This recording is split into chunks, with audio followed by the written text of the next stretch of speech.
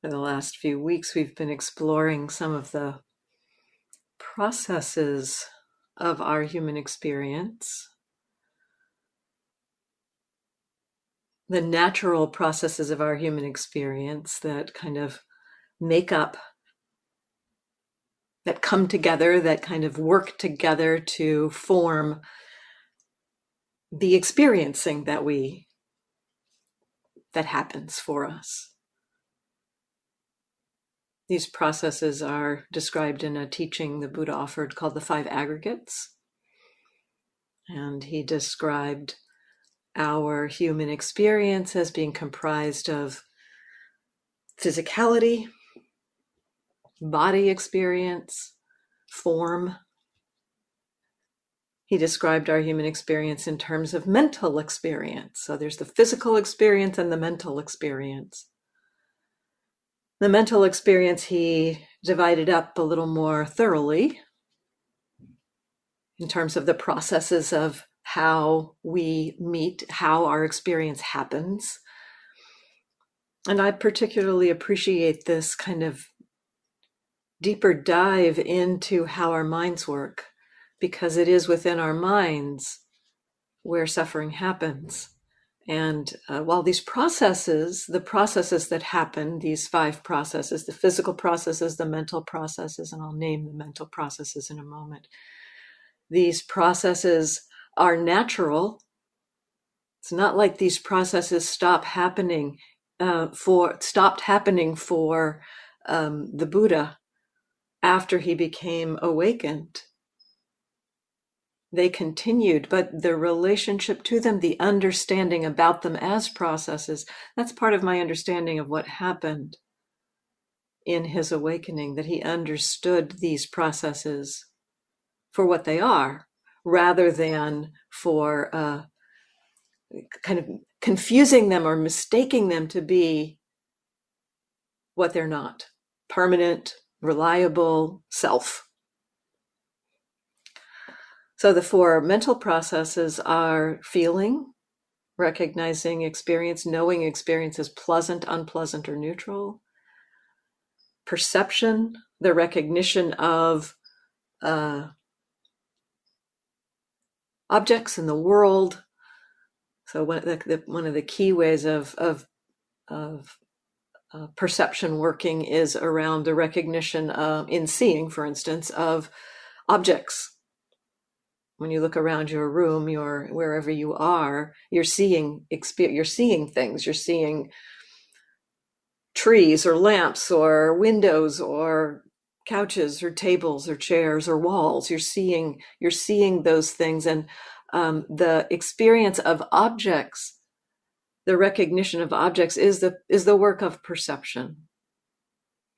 There's other ways that perception works too. It also helps us to recognize space, distance, that kind of thing. So not necessarily just objects, but for instance, as you're going upstairs or something, this is one of the places I've noticed it. There's kind of a way in which our mind and body, something about our kinesthetic experience, the seeing and the body, the whole experience of walking upstairs, you kind of know where and how much to raise your foot to put it down. So there's a kind of a spatial recognition of how far to raise your foot and where you're expecting your foot to hit the stair, something like that.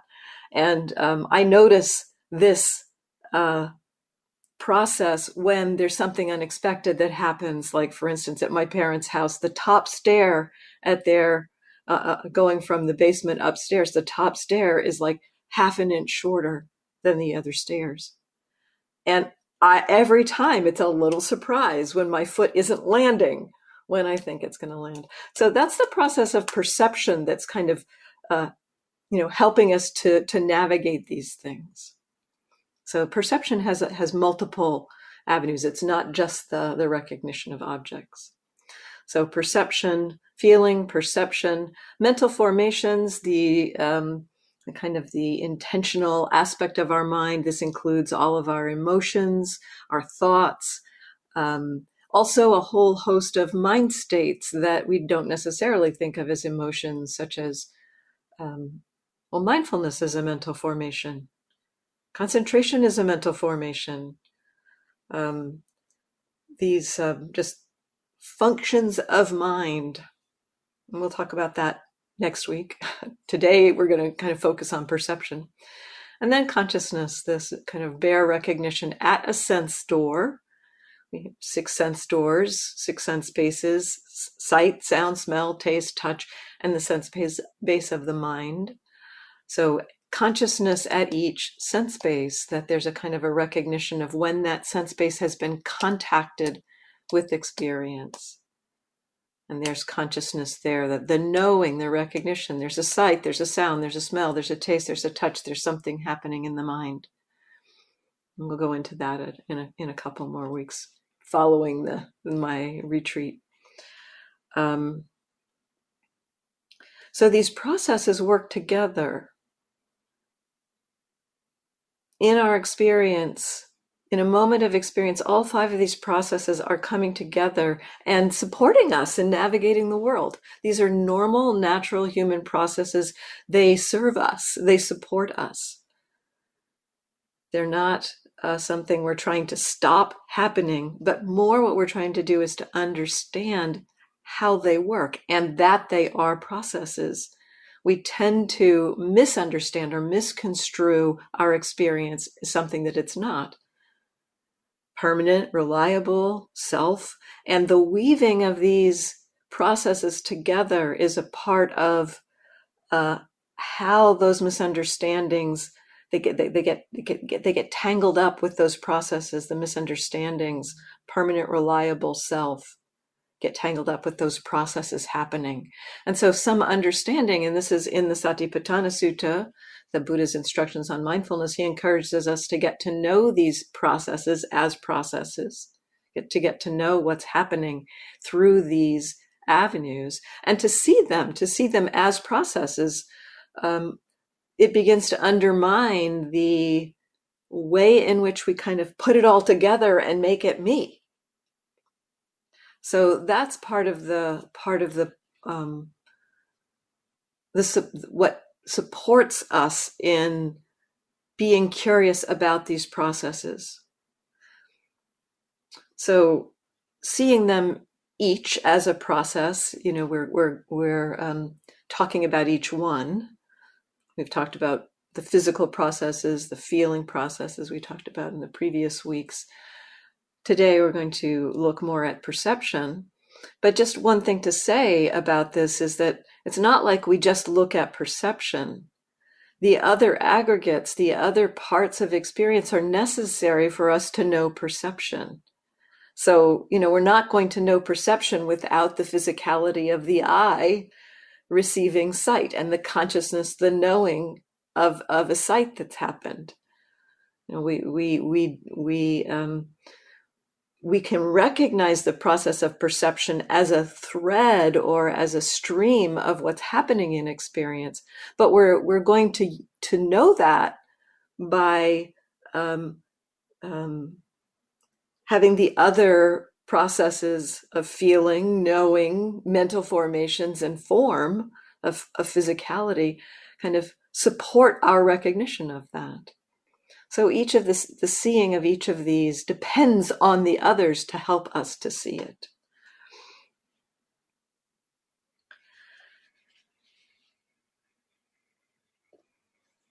And again, more generally, part of the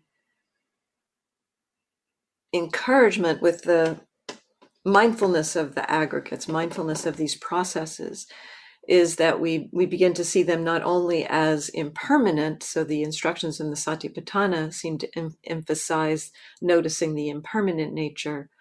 First instruction is to recognize, I'll use perception today since that's what we're going to focus on. Such is perception. This is the experience. This is how perception functions as in the mind. This is the experience, the kind of the recognition of perception happening. So that's the first piece that we start to recognize is this is perception going on. And this is it is not something we often recognize. It's more under the surface. We just navigate our day seeing objects and moving around without really knowing perception is happening. So that's the first piece, such as perception. And then we're encouraged to notice this is the arising of perception and this is the passing away of perception. So noticing the impermanent nature of perception. And that's even more subtle. The other piece elsewhere in the suttas that we're encouraged to recognize is the not self nature of perception, the emptiness of perception, that it's not what we think it is. And so that's another piece that we'll explore today, particularly through the simile around perception, which is perception is like a mirage. So I'll just drop that in now and then talk a little bit about perception, recognizing it, and then look at that analogy a little bit.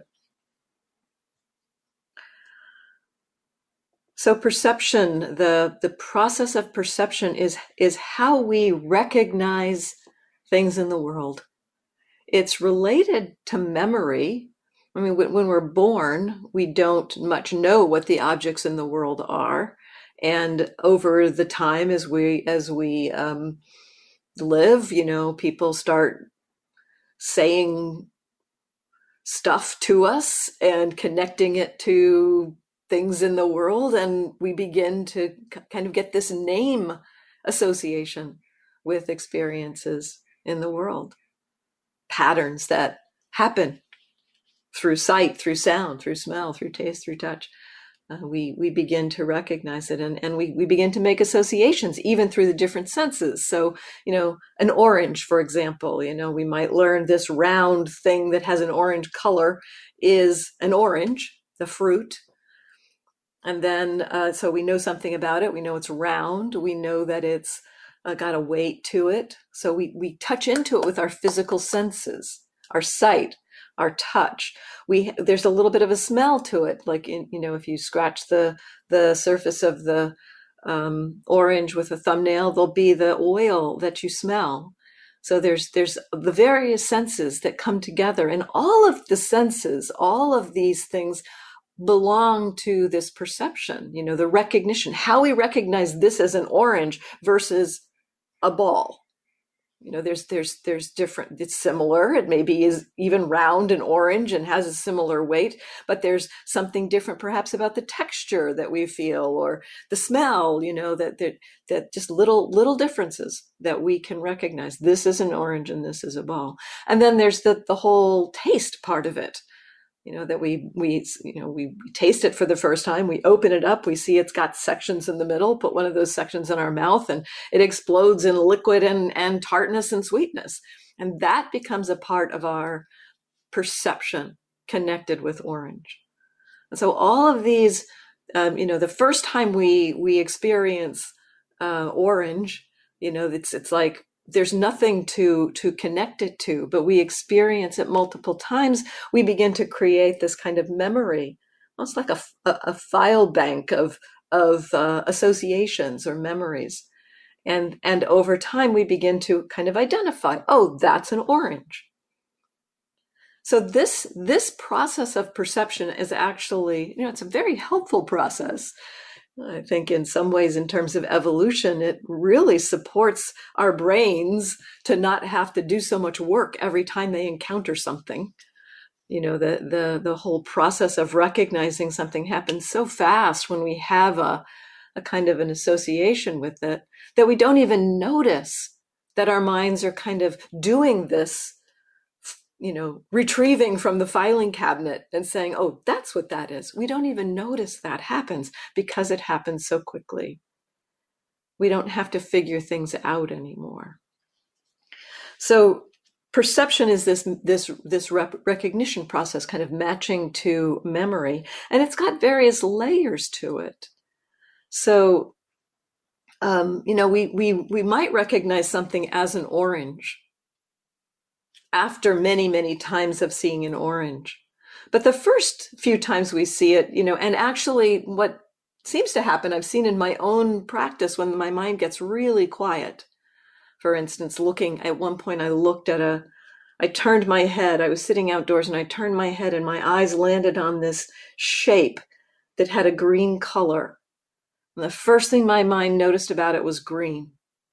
And then it noticed a kind of the form of it. It kind of an oval shape that had jagged edges, and the mind recognized jagged. And then it identified it as leaf. It identified it as a plant that was growing.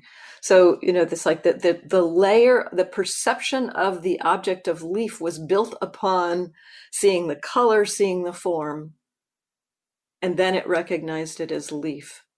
Now that level of seeing is not something that happens for me that often. It was a particularly quiet mind, but just seeing that once really helped me to understand, wow, this whole process of sight, the seeing what's happening in the world, is built upon so many different processes. So we often will recognize form and color is a kind of a bare level of perception. Through the visual field, through sight, we'll recognize form and color. So that kind of the shape, square, straight, oval, round, color, the different colors, possibly shading, light, dark, that kind of thing will be coming in to the eye. And then the mind laying on top of that will start to recognize, based on memory, history, what objects are. So, and another thing I've sometimes seen, again, when my mind is pretty quiet, is seeing how sometimes the mind will try on various perceptions for an object that the mind isn't immediately recognizing. So I walked into a room in one meditation retreat, and it was dim, so there wasn't a lot of light. And there was this kind of big, vast form, kind of in the room, a large kind of form in the room that the mind didn't immediately recognize. And the very first perception that the mind made, just like I was watching, just noticing what was going on in the mind. And the first thing the mind attempted as a recognition for this large object was, it's a deformed being. And then, it's like, no, that's not right. And it tried like on 2 or 3 things before it actually recognized and kind of landed on, oh, it's a vase of flowers. That's what it is. It's a vase, a large vase with large flowers in it. So the process of perception has some, sometimes we can see the process at work, which helps us to understand that that it is a process, and that we are seeing our world through the mind, through the processes of mind. So the experience of recognizing perception, just briefly talk about this, because this is like I've talked a little bit about my experiences through sight, but the first ways that it became easier for me to recognize perception at work, perception being this process of the mind saying, well, this is what's here. Perception happens through kind of mediated through various ways that we tend to perceive things. So like it can be mediated through kind of the lens of seeing or hearing, or even the other senses, or it can be mediated through thought. So we might, for instance, in hearing a sound of a bird, so through hearing has been the easiest kind of way for me to recognize different ways that perception is experienced. So hearing the sound of a bird. Meditating, sometimes you might notice this if you're meditating and there's a sound that happens.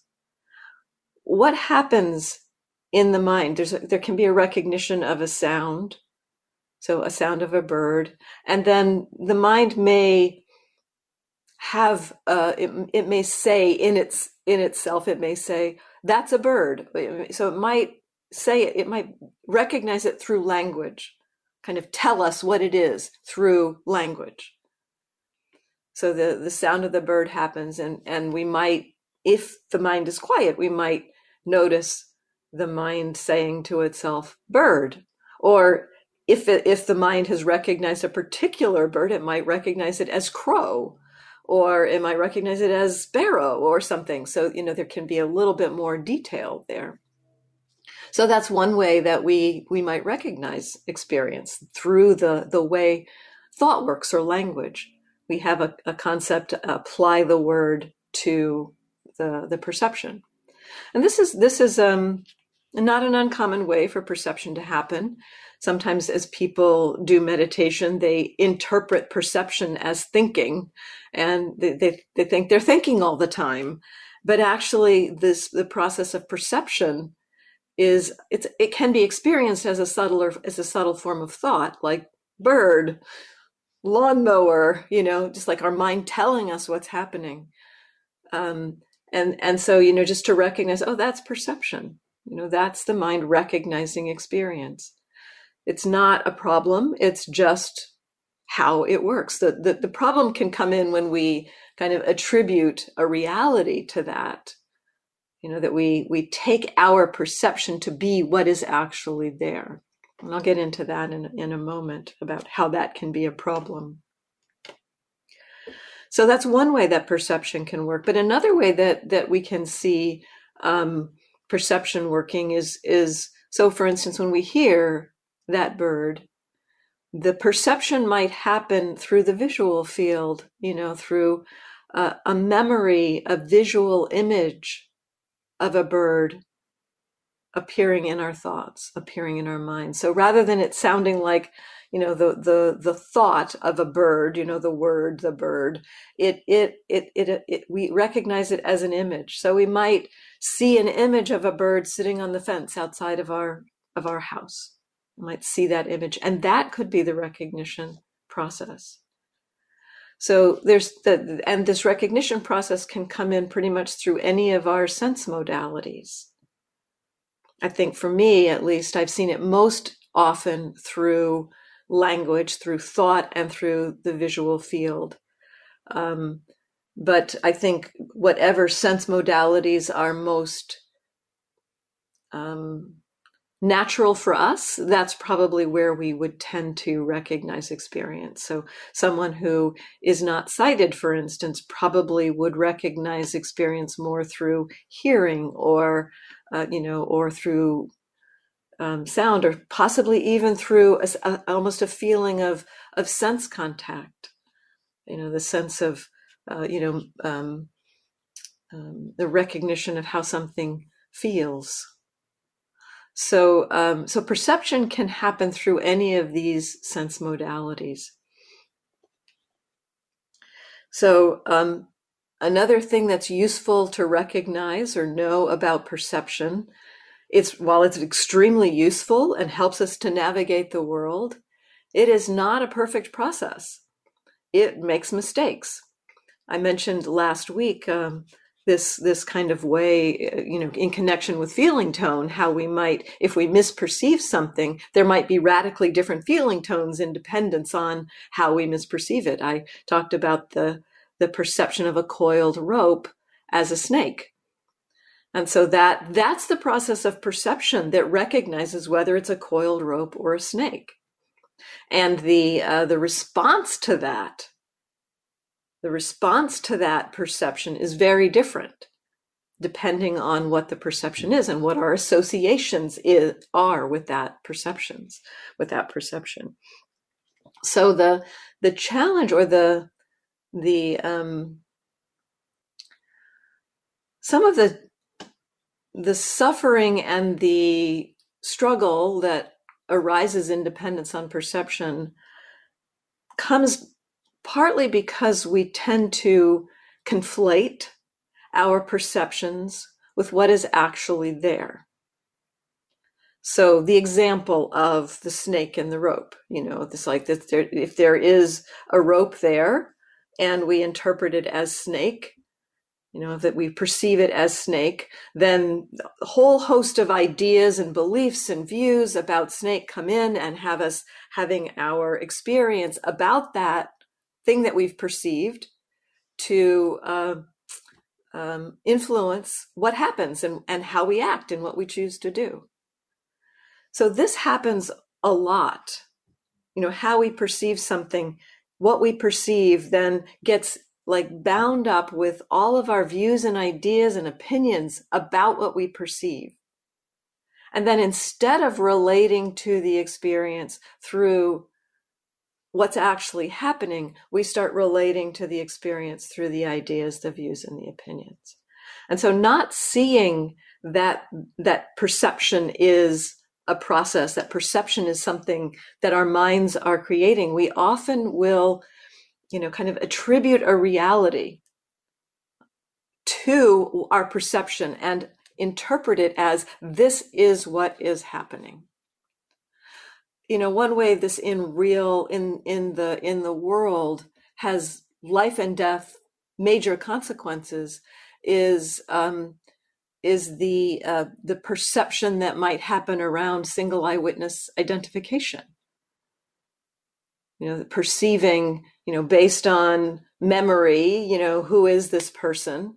And we can make mistakes about this. We can make mistakes about who a person is. And then, the identification of that is the person who did this thing to me. It is so unreliable. Actually, it's been shown over and over again how unreliable eyewitness is, especially when somebody is under stress, the stress of being attacked or something. The eyewitness is very unreliable. That what we perceive is unreliable. So we confuse our perceptions to be reality, and there have been so many stories about people being absolutely certain this is the person that did this, and DNA evidence years later proving no, it wasn't that person. So this has real world consequences, real world suffering. That perception tends to be a mistake that we tend to attribute like certainty to our perceptions. I'd say that's the biggest problem. We tend to attribute certainty to our perceptions. We think that we're receiving, exactly what's out there. We are like cameras that are just recording what's out there. But that's not the way our minds work. Our minds are much more informed by history and ideas and views. What we believe, what we have experienced in the past tend to shape how we perceive things. So perception for us is not like a camera. It's got way more interpretation already embedded in it. So it's a little bit dangerous, our kind of belief that we are perceiving things accurately. So this is part of, what we can start to see as we begin to recognize perception is just how dynamic perception is. Like my seeing of like, it's a deformed being, it's like, no, that's not a deformed being. Let's try again. Let's hang out here a while and see what this is. So the process of perception when seen can help to undermine this kind of belief in the our belief in the absolute validity or reliability of our perceptions. I will say it does a pretty good job. Perception does a really good job helping us navigate the world. So it's not like we want to just discount it. But we also need to have some respect for perception being informed and influenced by views, ideas, opinions, beliefs. So the example, the analogy that the Buddha offers around perception is that perception is like a mirage. And I think this is a useful analogy to unpack a little bit, to explore kind of the deeper layers of it, because I think it can help us to recognize some of the mistakes or some of the ways that we might make mistakes around perception. So the Buddha just says perception is like a mirage, and then somebody looking at a mirage actually recognizing, is there any substance to this mirage? Well, first you have to recognize that it is a mirage before you recognize that there's no substance to it. And so, that's the piece that we don't tend to recognize, that this is perception that's happening. We tend to attribute or take what we are perceiving to be what is there. So perception is like a mirage. The classic mirage is the mirage of water in the desert, seeing the water in the desert. And I actually looked this up at one point a few years ago when I was doing another talk about this, and how does this mirage work and what's going on there. And, the heat waves are reflecting back up off the surface of the sand. And it creates a kind of, the ripple in the heat waves is creating almost like a mirror effect.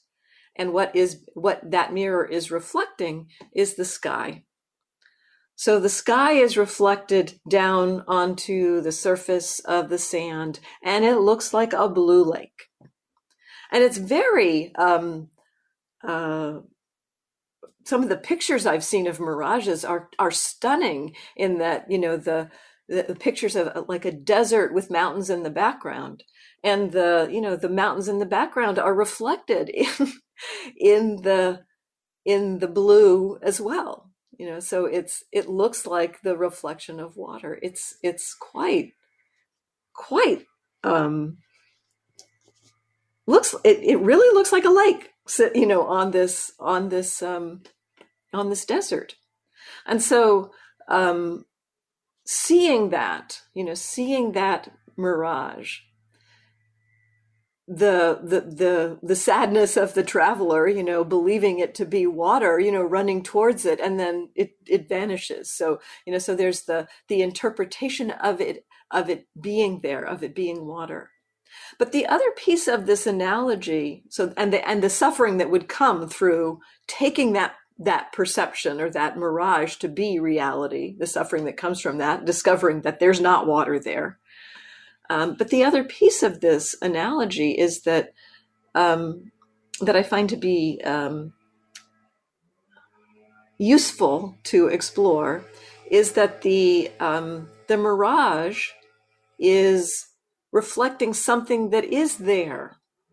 It's reflecting the sky, and it's reflecting the the image of whatever, the mountains or whatever that are there. It's reflecting something that's there. And so it's not completely dissociated from reality. It is just being misinterpreted as being something that it's not.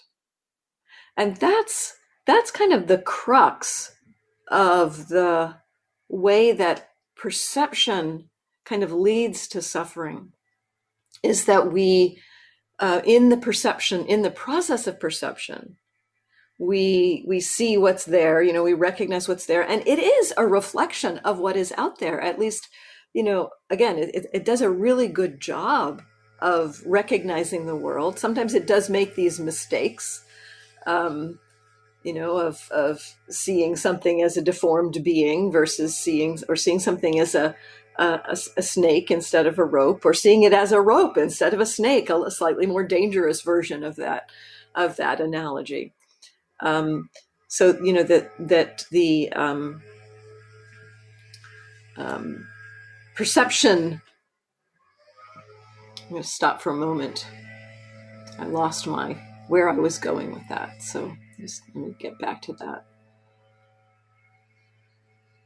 Oh, right. Okay. So the seeing what's there, we take it to be reality.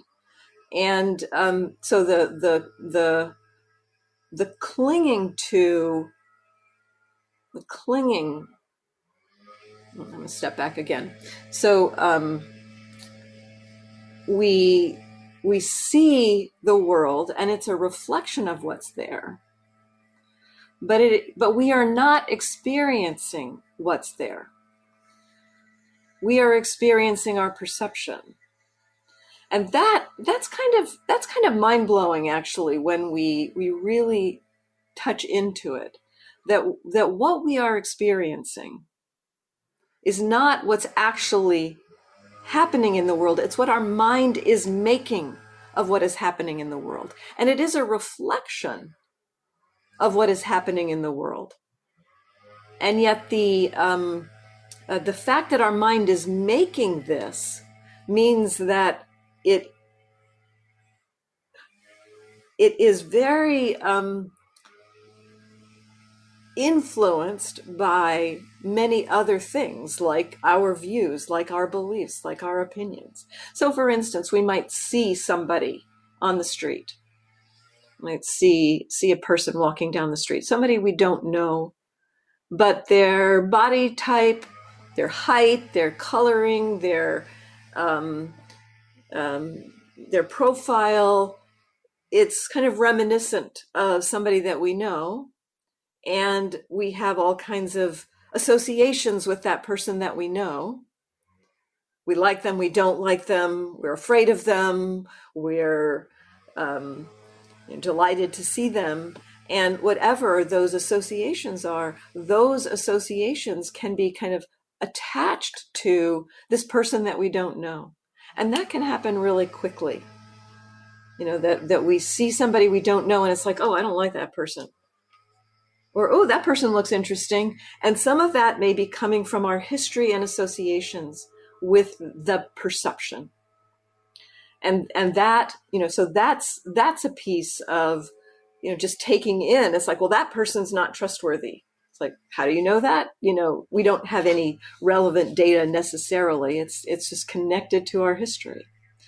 So so that's one piece of how our, reliance on our experience, absolute reliance on our experience can get us into trouble and create struggle and stress and suffering for ourselves, for others. But kind of a subtler and more